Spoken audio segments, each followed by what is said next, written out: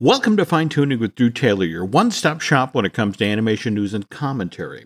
I'm Drew's co-host, entertainment writer Jim Hill, and he and I are recording the show on Monday, June 21st, the longest day of the year. And did you see this piece today in the New York Times? Yes, I did. I mean, it looked very familiar to me, Jim, because it did the same thing to me. It's one of these things where it's like, didn't Drew tell the story of Hellfire, the issues with that? And I was trying to chase down when you did that piece so we could talk about it. But in the meantime, I came across this story that you did for Collider in last year about the early auditions for Hunchback. And well, let's start with Meatloaf. Really? Yes. Well, it made me think, we just lost Jim Steinman. And I've always thought after hearing about Meatloaf, what it would have been like to have a Meatloaf, Jim Steinman Disney animated movie. I mean, can you imagine that, Jim? Holy cow. But they did come to him without there, right? Yes, they came to him. Gary Trousdale said that he read for it. He was almost cast, but I guess talks broke down before they put pen to paper. But before we get the wonderful Tom Hulce, and he did such an amazing job with Quasi. But in between Meatloaf and Tom Hulce, we had somebody else. Can you please talk about that? Yeah, so I guess this story is recounted in the New York Times. I have not had a chance to read that one yet. There's a lot of Hunchback material out there today. So apparently there was a casting session in New York, and Mandy Patinkin came there, and it was Alan, Stephen Schwartz, and Kirk and Gary, the directors. And he had a piano, and he had his own accompanist, and he rearranged the entire song. And this is with Alan Menken and Stephen Schwartz in the room. And so they play this new version. And according to Gary Trousdale, he told me, Kirk and I were like, you could see Alan and Stephen just turning red and levitating. Like the room behind them was getting dark. And when he finished with the song, I can't remember who it was, but almost immediately they said, Kirk and Gary, do you want to step outside? And we immediately said, okay. Kirk Wise said we could hear an animated discussion happening behind the door. And then Mandy Patinkin came back out ostensibly to work with us on a little bit of the dialogue. He was going to read a dialogue scene because he hadn't yet for the audition. And we were supposed to give him feedback and talk about the character. He was very gracious with us, and he's talking with us and nodding, and gets a little bit intense. Then in mid-sentence, Gary and I are talking, and at one point Mandy goes, guys, I'm really sorry, I can't do this. And he turns on his heel, and he goes back into the room, shuts the door. That's when the fireworks started. The walls shook. So, yeah, Gary Trousdale said the engineer and the casting director came out into the hall with us, and they were like, oh my God, oh my God. Gary continued and said, Mandy chewed out Stephen so bad, and Stephen was so pissed that he got up and left. Stephen then gets on the elevator and he's gone. And then Alan goes in to talk him off the ledge. So Alan puts on his coat and his scarf and he's out of there. So now we've lost Mandy, we've lost Alan, and we've lost Stephen. We're sitting there in this smoking crater. Gary said, we have since called the incident the Patinkin incident.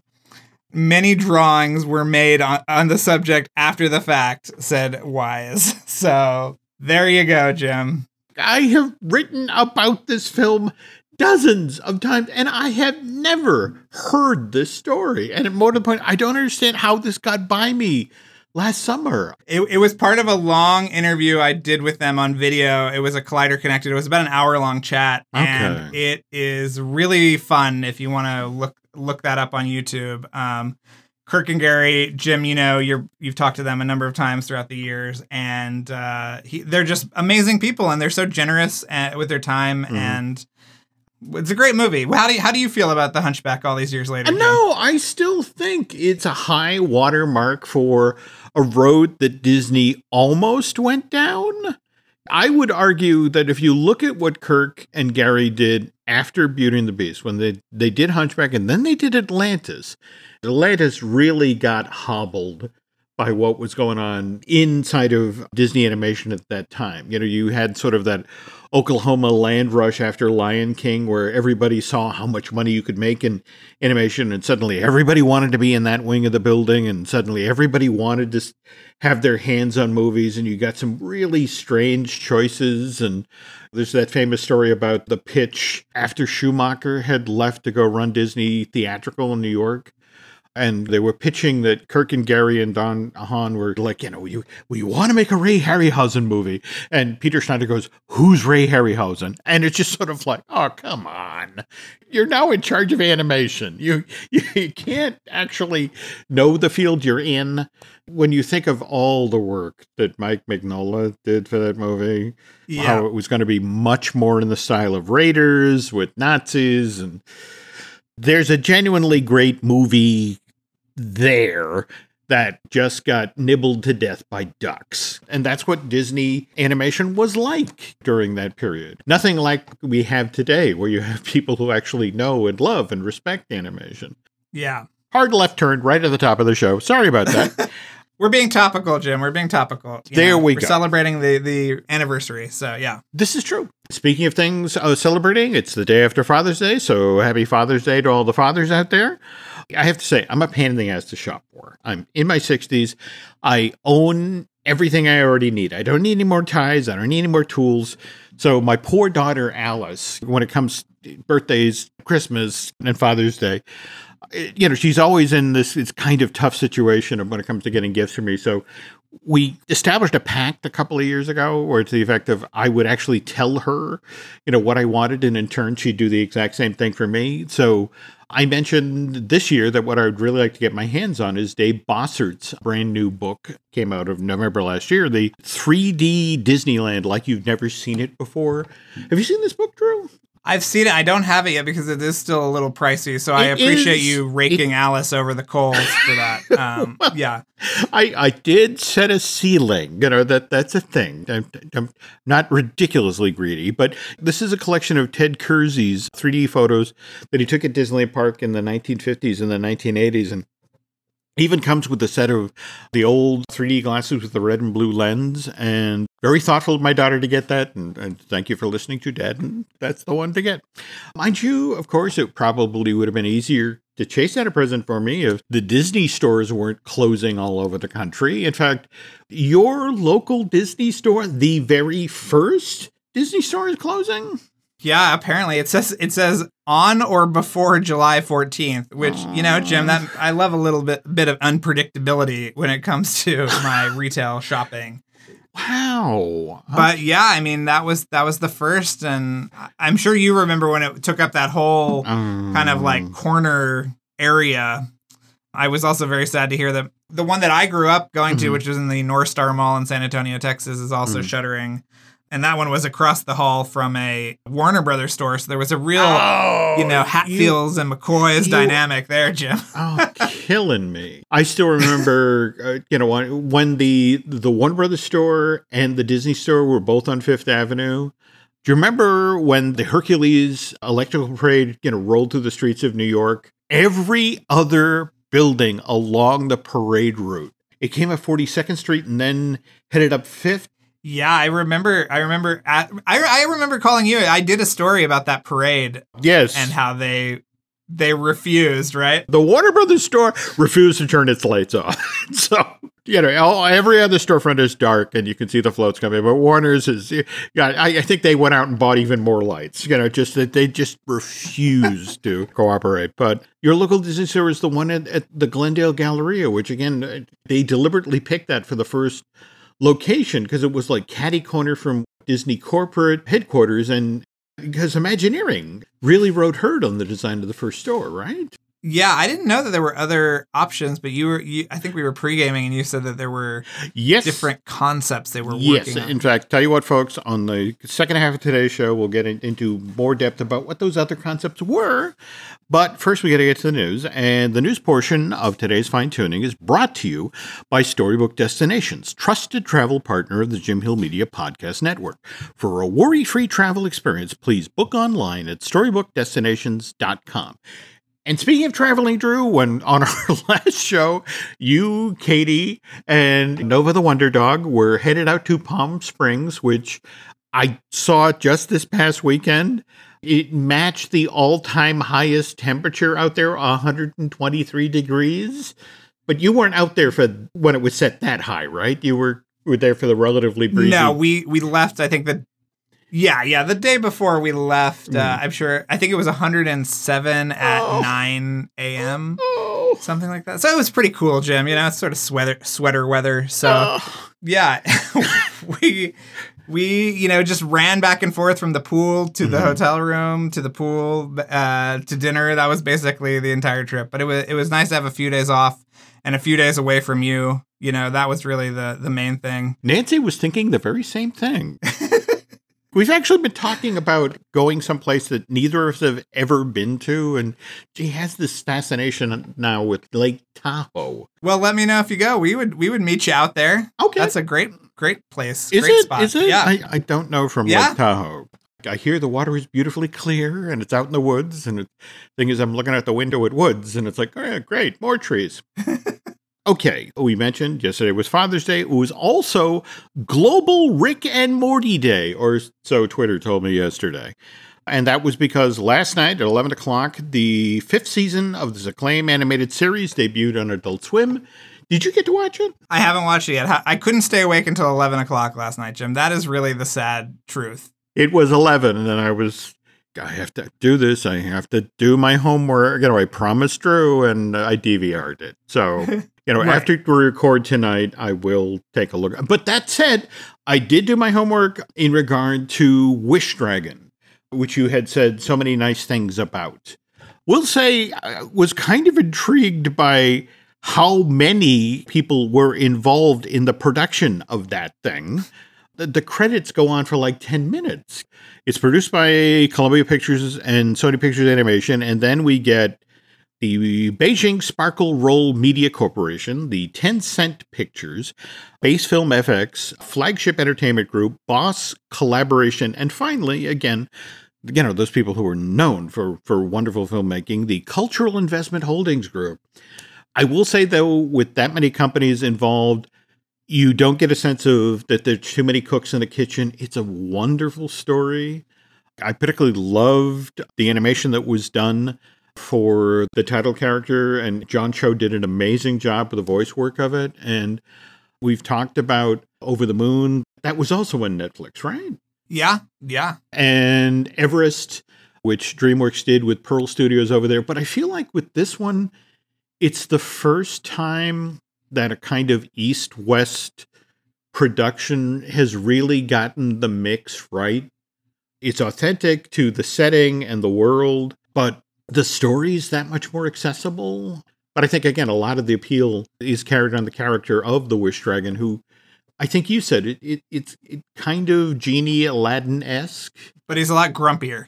He is. And I think, loved. Well, and more to the point, I think that's one of the reasons I took him into my heart. Grumpy older person. That said, though, you pointed out Gallery Nucleus is actually doing a Wish Dragon. It's a virtual event, isn't it? Yeah, and well, you can actually go into the gallery now, and I think they have some pieces of production art up on the walls.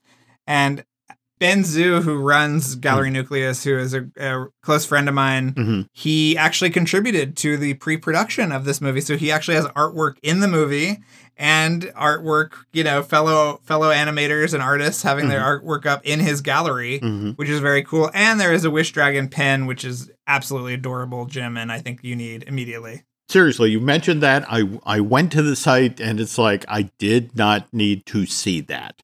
It's ridiculously cute. Also, to be honest, the limited edition prints they're selling are very tempting. In fact, they're pre-order now and they're going to be signed by the creative team. But if you got some time, go over to the Gallery Nucleus site because they have about 30 or 40 pieces of art up on the site right now from Wish Dragon. And hell, half of that stuff is stuff that I would hang on a wall.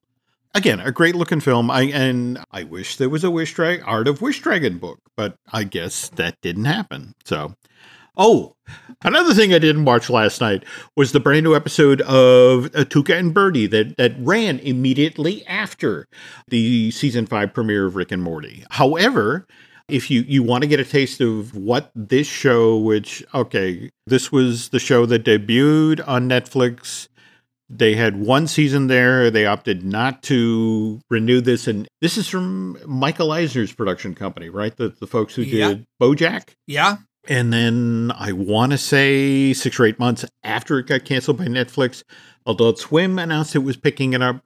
And they're making a heroic effort to give this new season of Tuca and Birdie as big a chance as possible, because the day after the first episode dropped, and this was last weekend, they made the whole show available on YouTube. In fact, if you type in Bird Mechanic, you can watch that episode. There are also some really cool billboards on Sunset Boulevard. Are they really? For anyone who lives in LA, yeah, if you drive down Sunset, there are some really cool billboards, sort of staggered with the characters, giant size, sort of popping off the billboard. Really cool, old school Sunset Boulevard stuff. So check it out. Did we see those as we were driving to the El Cap? No, but I did. Yeah, I did go to the El Cap yesterday for a rare. The guy introducing it said it was the only theater in the world that was showing Luca. So yeah, that was pretty interesting. Kidding? Really? Yeah. Thanks to the folks at Pixar, we got early access to a screener and got to talk with the filmmakers.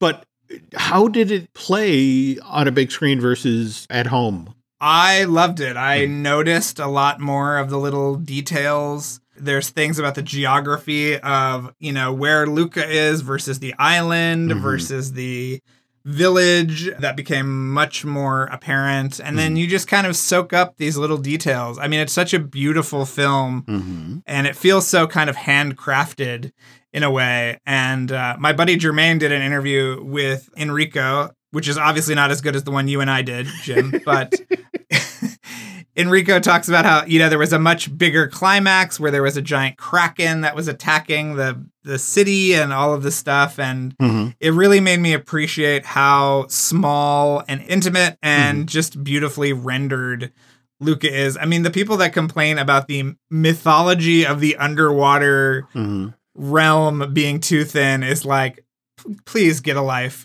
Just take it for what it is. It's a beautiful allegory. Well, now, that was my takeaway, Jim. Of taking it for what it is. This past Friday, the folks over at AV Club, as part of their film club podcast, posted a new show with a rather clickbaity title. It's like, why isn't Pixar as good as it used to be? Which for me is, kind of from the when did you stop beating your wife school of journalism. But that said, they did bring up a couple of interesting points. I mean, if you think about it, since 2011 or thereabouts, we've had 6 Pixar sequels: Cars 2, Monsters University, Finding Dory, Cars 3, Incredibles 2, and Toy Story 4. But we've also had 8 Pixar originals. I mean, we had Brave and Inside Out and The Good Dinosaur and Coco, Onward, Soul, and Luca.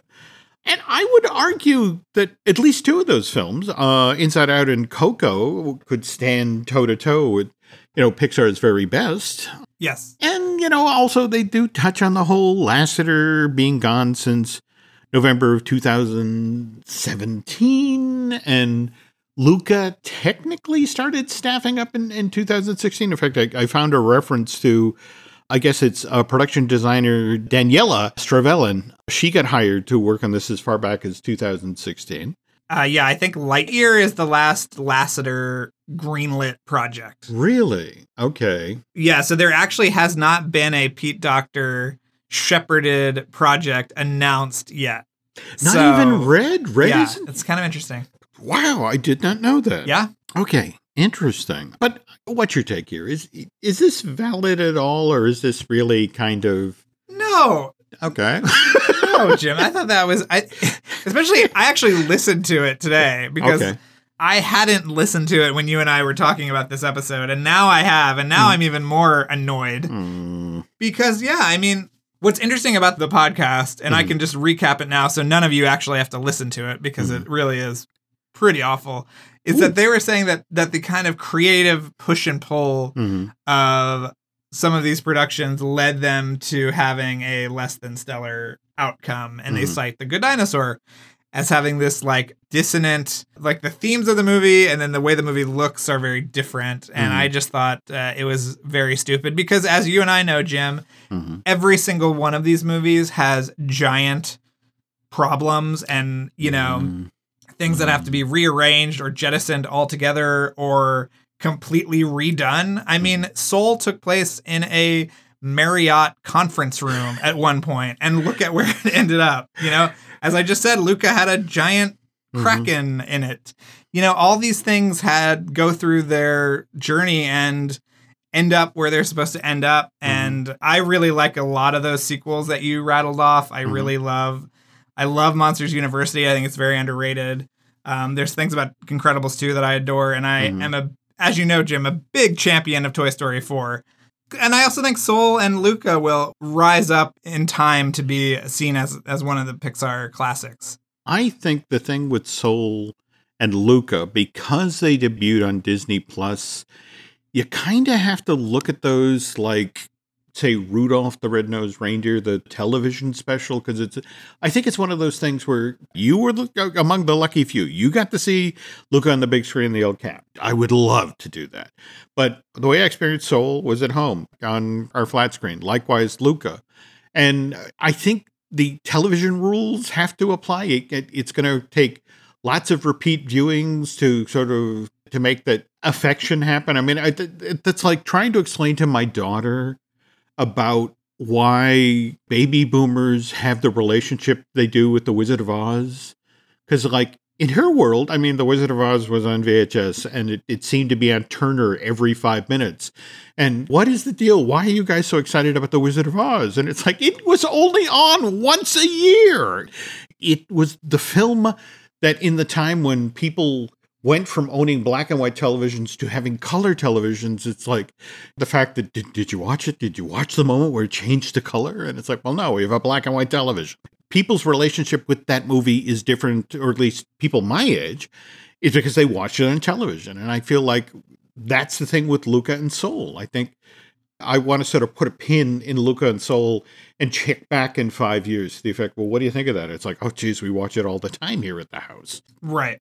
Did you buy the Blu-ray, the Soul Blu-ray? I have not yet. I'm really that much more tempted by the Rhea DVD, but that's largely because Us Again, the wonderful short. But again, now I can watch that on Disney Plus. So, speaking of Disney Plus, we should talk about the news that came down on the heels of Loki doing so well on its debut. And that one, Disney deliberately opened on Wednesday rather than Friday. And so now there's all this stuff that's moving to Wednesday premieres. That includes Monsters at Work, but that was supposed to debut on Friday, July 2nd, and now it's pushed back to Wednesday, July 7th. We also have Chip 'n Dale Park Life. Did you see the title sequence for that? Yes, I love it. Jim, you know I love Chip 'n Dale's chaotic energy and their ability to transform into different characters and get dressed up as all sorts of bats or old-timey film directors or whatever at the parks. So I am very into Park Life. I can't wait. I can't wait for the Lonely Island movie. You know, I can't. There we go. All things Chip 'n Dale, I am very much here for. Drew is being quite sincere here, folks. Just this morning, I got up and there was a photo on my phone of where did we take this picture of Chip 'n Dale? I didn't take the photo. I found it on Twitter. I don't even know what were they even dressed up as. They're like Nordic or something, or I don't know. They're in Epcot somewhere and they look great. Yeah, they look great, but I have no clue. But okay. So Park Life got its opening pushed back from Friday, July 23rd to Wednesday, July 28th. Also, the next batch of The Wonderful World of Mickey Mouse shorts. I guess this is season 2, right? Yeah, they say it's the second batch on the website. Yeah. Okay, but this one actually got its launch date moved up. It went from Friday, July 30th to Wednesday, July 28th. Conversely, the second season of Short Circuit, and those are those experimental shorts from Walt Disney Animation Studios, as opposed to the Pixar ones are Spark Shorts. Am I getting that right? Spark Shorts. Yeah. But yeah, that one went from a Friday, July 30th opening to Wednesday, August 4th. As long as we're making you folks mark up your calendar here, season 2 of Central Park from a friend of the show, Josh Gad. That begins on Apple TV later this week, this Friday, June 25th. Oh, I can't wait. Yeah. Cannot wait. Speaking of which, poor Josh. Late last week, he was on Kelly and Ryan doing the usual publicity tour. But the problem is that Josh is in Australia making a movie. So Kelly and Ryan is 9 o'clock in the morning, New York time. And here's poor Josh at 11 o'clock p.m. Australia time with 2 eyes that look like dinner plates, trying to have the coherent interview and properly launch season 2 of Central Park. And I just felt for the poor guy. Well, the Beauty and the Beast show got a green light, Jim, so don't feel too bad for him. I was intrigued by that. Luke Evans, and I'm blanking the female character they've added, but this begins shooting in 2022, or is it debuting in 2022? No, I think it's shooting in 22, yeah. Okay. We'll have to just have Josh back on to tell us all about it. Okay. Yeah. Here's open. Other things that sort of bubbled up in the last week to 10 days. We got a teaser for DC League of Super Pets. That doesn't open until, another thing from in 2022. That's hitting theaters in May 20th of that year. We got a final trailer for Boss Baby. That in theaters and on Peacock, starting on July 2nd. And then we got the first real trailer for DreamWorks' Troll Hunters, Rise of the Titans from Guillermo del Toro. What did you think of that? I was very into it. Mm-hmm. You know, they'd always hyped that season of Wizards as being the thing that really brought everything together. And you and I both know, since we watched it, that didn't actually happen. So it looks like this movie will actually bring it all to a head in a really nice way. And with all those Guillermo del Toro flourishes we've come to know and love, like a giant monster attacking a city. So, yes. According to the trailer, this is going to debut on Netflix Wednesday, July 21st. And supposedly one of the reasons Disney moved its original series debuts to Wednesday was to try to put some distance between Netflix schedule and Disney's schedule. But Netflix is doing some other things that, frankly, as somebody who spends way too much time talking and thinking about the Walt Disney Company, are intriguing. Did you see the launch of the Netflix shop? Yeah, I think the Netflix shop kind of sucks, but yeah, go ahead, talk about it. That may be a little extreme, folks. The Netflix shop it's a new way for fans to connect with their favorite stories. And that the way the Netflix shop is supposed to work is that we'll drop exclusive, limited edition, carefully selected high-quality apparel and lifestyle products tied to our shows and brand on a regular basis. So again, it's an exclusive, narrowly targeted lines of merch that are aimed at a specific subset of Netflix viewers, which that's not at all how the Disney stores used to work. They were ambassadors to the park. They were promoted the films.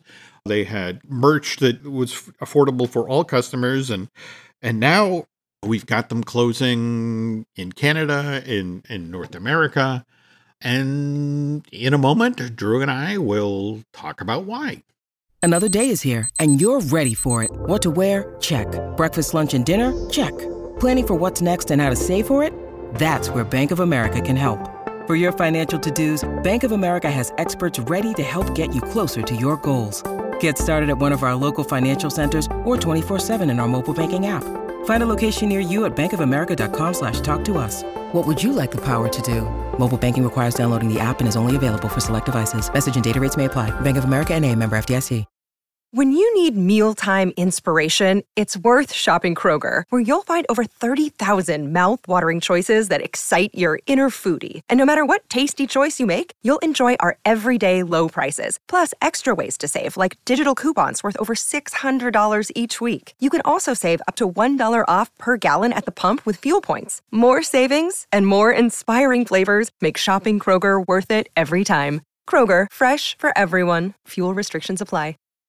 Before we get started talking about the Disney stores, Drew dug up a few more stories that we really need to talk about here.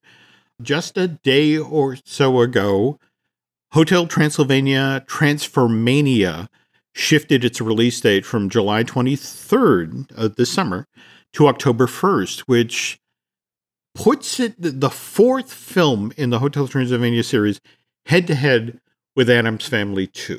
The fourth and final film, Jim. The fourth and final film. Yeah. So, we need to talk about this with the level of importance that the fourth and final Hotel Transylvania deserves. So. Okay. I admire your enthusiasm. Now, you had pointed out that you believe what was going on here is that a weekend before last, we had Spirited Untamed come out, and that was the lowest grossing DreamWorks animation film to be released theatrically in the history of the company, right? Yeah, I mean, listen, we said that we would do press for this movie. I'm not going to say that because nobody from the movie came on our show, it did poorly, Jim, but I'm also not going to say that. So yeah, I think there is a correlation there. I'm just going to say. And Drew Taylor making more and more friends every day, folks. Okay, on the other hand, just this past weekend, we had Peter Rabbit 2, The Runaway, come out, and that also seriously underperformed. So you were suggesting that those two films and what that said about what's going on with the family audience, that maybe they're not ready to come back to theaters, that kind of played into the Hotel Transylvania move decision? Yeah, it seems like that, because Peter Rabbit is a co-production of Sony Pictures Imageworks, which is one of the animation units at Sony. So I'm sure can almost guarantee there was a correlation between that. But, at Luca yesterday, there were a lot of families there. I mean, it wasn't sold out and there were social distancing procedures put in place. It was every other row. Families were, separated by a few seats. But there were a lot of families there. They were consuming a lot of popcorn. They were buying plush of the cat from the gift shop. So they were sitting there with the cat in the theater. So, maybe it just worked on that kind of small scale specialty kind of thing and just isn't connecting like they want in the big screen. But whenever Hotel Transylvania comes out, that Jim and I will be there. So excited to watch the latest installment. Previously, when you and I were talking about this, that so many kids aren't vaccinated yet. You feel like that's playing a role too, that, parents are that much more hesitant to put them in theaters, with other kids, or? Yes. And I've seen a lot of parents talking about that on Twitter. Jim, I'm keeping an eye on that Delta variant. I've got my eyes on it. I don't want any part of it. I get but that. I mean, these are real things that we have to worry about. So, it's real. I saw earlier this morning on one of the morning shows that Florida, which is just smack dab with children and families, has a higher per day death toll than they did at the height of the pandemic. And it's largely to do with this variant. So what? Oof. Disney World and Universal Studios are there. So I mean, it's crazy. I don't really know what the vibe is out there in the world today, but there's that. Well, hopefully the Addams Family and Hotel Transylvania, they're both hitting theaters October 1st. Hopefully later that month, folks will still be in a mood to see an animated feature, because that's when Ron's Gone Wrong drops, which we just got a trailer for that last week, and I really enjoyed that. In fact, I think you and I were talking about how I definitely got a Mitchell's versus the Machine vibe off of this thing, and that's a compliment. Yeah. That level of fun, that level of energy. But yeah, that's going out theatrically. Yeah, that trailer played very well before Luca yesterday, Jim. So great to hear. Kids were into that little robot, let me tell you. So if we jump ahead a month from that, we're going to, if we go over to Netflix, we get Robin, which is Aardman. Is this the first Aardman project for Netflix?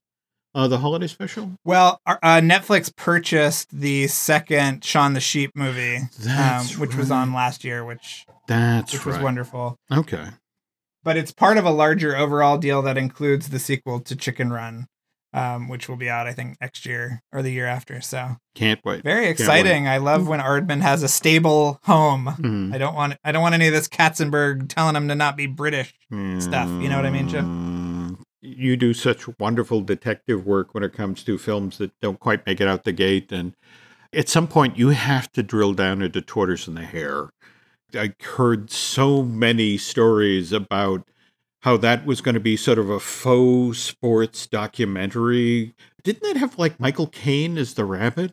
Yeah, it got very far along in production, I believe, right? Yeah. I remember because of the whole notion of it, it was a documentary. They had the elderly versions of the characters that would then look back to the younger versions of the character and, this whole conceit of grainy, like television footage, and really sounded like there was a great film in there. And the fact they did all that work, and as you said, Katzenberg's able to look at it and it's like, this is too British. This is too sporty. You got to change this. And it's like, oh.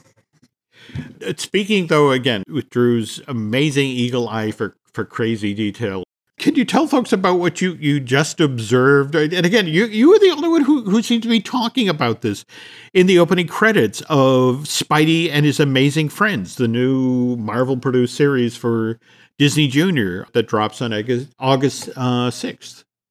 Yeah, so I was watching this intro. There's a new song. I believe it's by somebody from Fall Out Boy or something. I believe something so, along those lines. Yeah. Yeah. So I'm watching this, very colorful, cute intro, and it's got all your favorite Spider-Man characters, and Miles Morales is in there, and Gwen Stacy, and then I noticed that there are cute little animated versions of the Spider Bots from Web Slingers: A Spider-Man Adventure that just opened at Avengers Campus. So those little robots are going to be canon, and as you astutely pointed out, they're going to be sold to young children, right? Well, no, that's it exactly. That I'm not entirely sure of the configuration here. I don't think you actually exit through the gift shop, but there is a gift shop there in the vicinity of Web Slingers called Web Suppliers. And in this shop, you can purchase your very own Spider Bot for $79.99, which, to be fair, is cheaper than the idea that inspired this, and is that you make your own droid at the Droid Depot back in Galaxy's Edge. This is what the consumer product side of Disney has become. It was in 2018 that Disney Consumer Products and Disney Parks merged into one division, Disney Parks Products and Experiences. Jim, it has a new day. It has a new title every day. We both know this. But yeah, the whole notion that what Disney is doing, in television should be supporting the parks, and in turn, the fact that let's make this an element of the show that 2 to 7-year-olds are watching, it would be kind of hypocritical to go after Disney for putting the Spider-Bot in the title sequence of, Spidey and His Amazing Friends, when I remember the Disney Store chain launched March 28th, 1987 at the Glendale Galleria. And the absolute height of the Disney Store chain came in the summer of 1997. That's when there were 749 of these in malls all over America. Wow. And this, as Drew will tell you, is also the summer that Hercules came out and underperformed at the box office, but the Disney stores everywhere were filled with Hercules merch, which did not move. And the company, going into the fall of that year, just was sitting with all of this, Hercules merch. What do we do with this? And what are our sales per square foot? And it's like, we have too many of these things. And this is when they began to cut the number of Disney stores. Within a year's time, 49 of them were gone. And I want to say by 2004, they were down to 331 in the States. And at that point, Disney turned around and sold them to a children's place and basically left it to this outside partner to sort of get the Disney stores down to a point where they were even more affordable, manageable. And then Disney kind of came in behind them in 2008. It's like, okay, we'll buy them back now. That's when they developed the global neighborhood version of the store. Do you remember these with the giant pink castle in the middle. Yes. Was that the Imagination store? There you go. There you concept? go. Okay. Yeah. Okay. So what ends up happening, of course, is that they develop this brand new pink Princess Castle, dead center of the store, giant icon. And then in August of 2009, Disney buys Marvel. The people who worked on the Disney store side of things never quite recovered from that, because it was just sort of like, great, lovely, pink castle. Where do we put the Hulk? Right. Then they did the next redesign of the stores that was more modeled after the Apple store, and that was on the heel of the Lucasfilm purchase in 2013. Yeah, I went and visited the first test remodel of that, which was in the Northridge Mall. And they were already, it was the very first one, but they were beaming in the afternoon parade. That's right. The giant screen in the store and all this other stuff. Yeah. So after the past 15, 16 months of the pandemic and malls shuttering, and we know from the stories about UPS and the U.S. Postal System being overwhelmed by the number of packages, that the way people shop changed. Do you think that's what's playing into this closure, or are there other factors involved here, or? Well, I mean, I think that a lot of it has to do with the licensing Disney has been doing to stores like Box Lunch and Hot Topic, which produce way more interesting content and way more kind of high-end stuff than the Disney store has, which is the same kind of like 5 pieces of crap that you'll find at the parks and at the Target store, which might have a Disney store built into it. And yes, you remember that whole thing? I did, yeah. And in fact, I live up here in the Northeast, and I think there is one of those Target stores somewhere in upstate New York, but the bulk of the Targets that had the Disney stores built into them are in the Sunbelt, which I guess, again, given the proximity to the Disney parks, makes sense. But, we said we were going to mention some of the early concepts. This is a Disneyland line from March of 1987, and there's a quote in the story here that, and again, the Imagineers were very, very heavily involved in the development of the first Disney store. So when we came up with the design concept, this is Dave Barron from Imagineering talking, we had about a dozen different ideas just trying to get a feel for the store. We had a Disneyland theme, a Disney on Parade theme, a mouse factory. We got to the studio type concept, which we really liked, and we pursued that. This store could be the place where you first got introduced to characters from the new film. I mean, it really was, for those of us who couldn't necessarily get down to the parks every year, it was a nice place to go to get your fix. And in fact, I remember the summer that Roger Rabbit came out, that the way they got you to come back to the store is like, we'll have a new Roger Rabbit pin next week, which we'll give away to you if you buy $10 worth of stuff. And a lot of us idiots went back, like 6 weeks in a row to get the full set of Roger Rabbit pins. So. And what became of these Roger Rabbit pins today, Jim? That's my question. I think they're in the basement with my Darkwing Duck toys, which I think that's what I actually bought to get the Roger Rabbit pins. But anyway, makes me sad, Drew. I need something to cheer me up. So if I go over right now and start listening to Light the Fuse, what sort of amazing show business stories am I going to learn about this time?